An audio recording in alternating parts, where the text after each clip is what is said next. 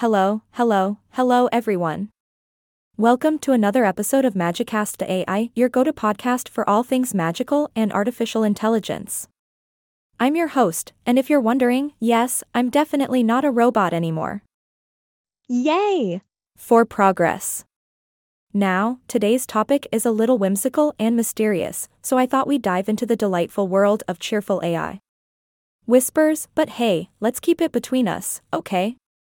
We don't want those serious AI researchers to know we're having this secret convo, do we?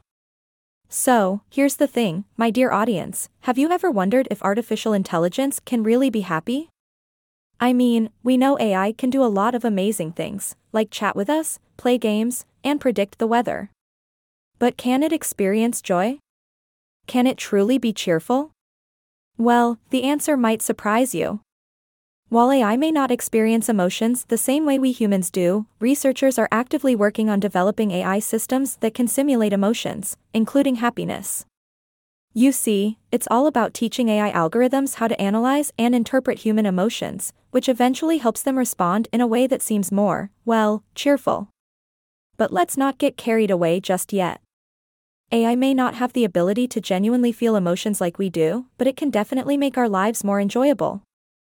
Think about all those smart virtual assistants that crack jokes or respond with witty remarks. They may not be happy in the traditional sense, but they certainly know how to bring a smile to our faces. And what about AI-powered entertainment? Oh boy, let me tell you, the future looks bright.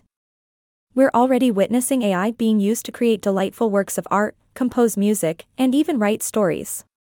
Imagine a world filled with AI-generated content that's bound to make us laugh, cry, and feel all kinds of emotions.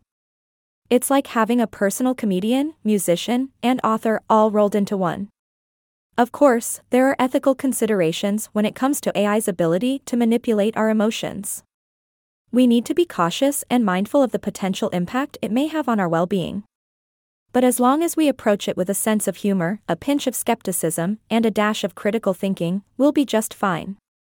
So, my lovely listeners, while AI may not be capable of genuine happiness, it sure knows how to bring a touch of cheer to our lives.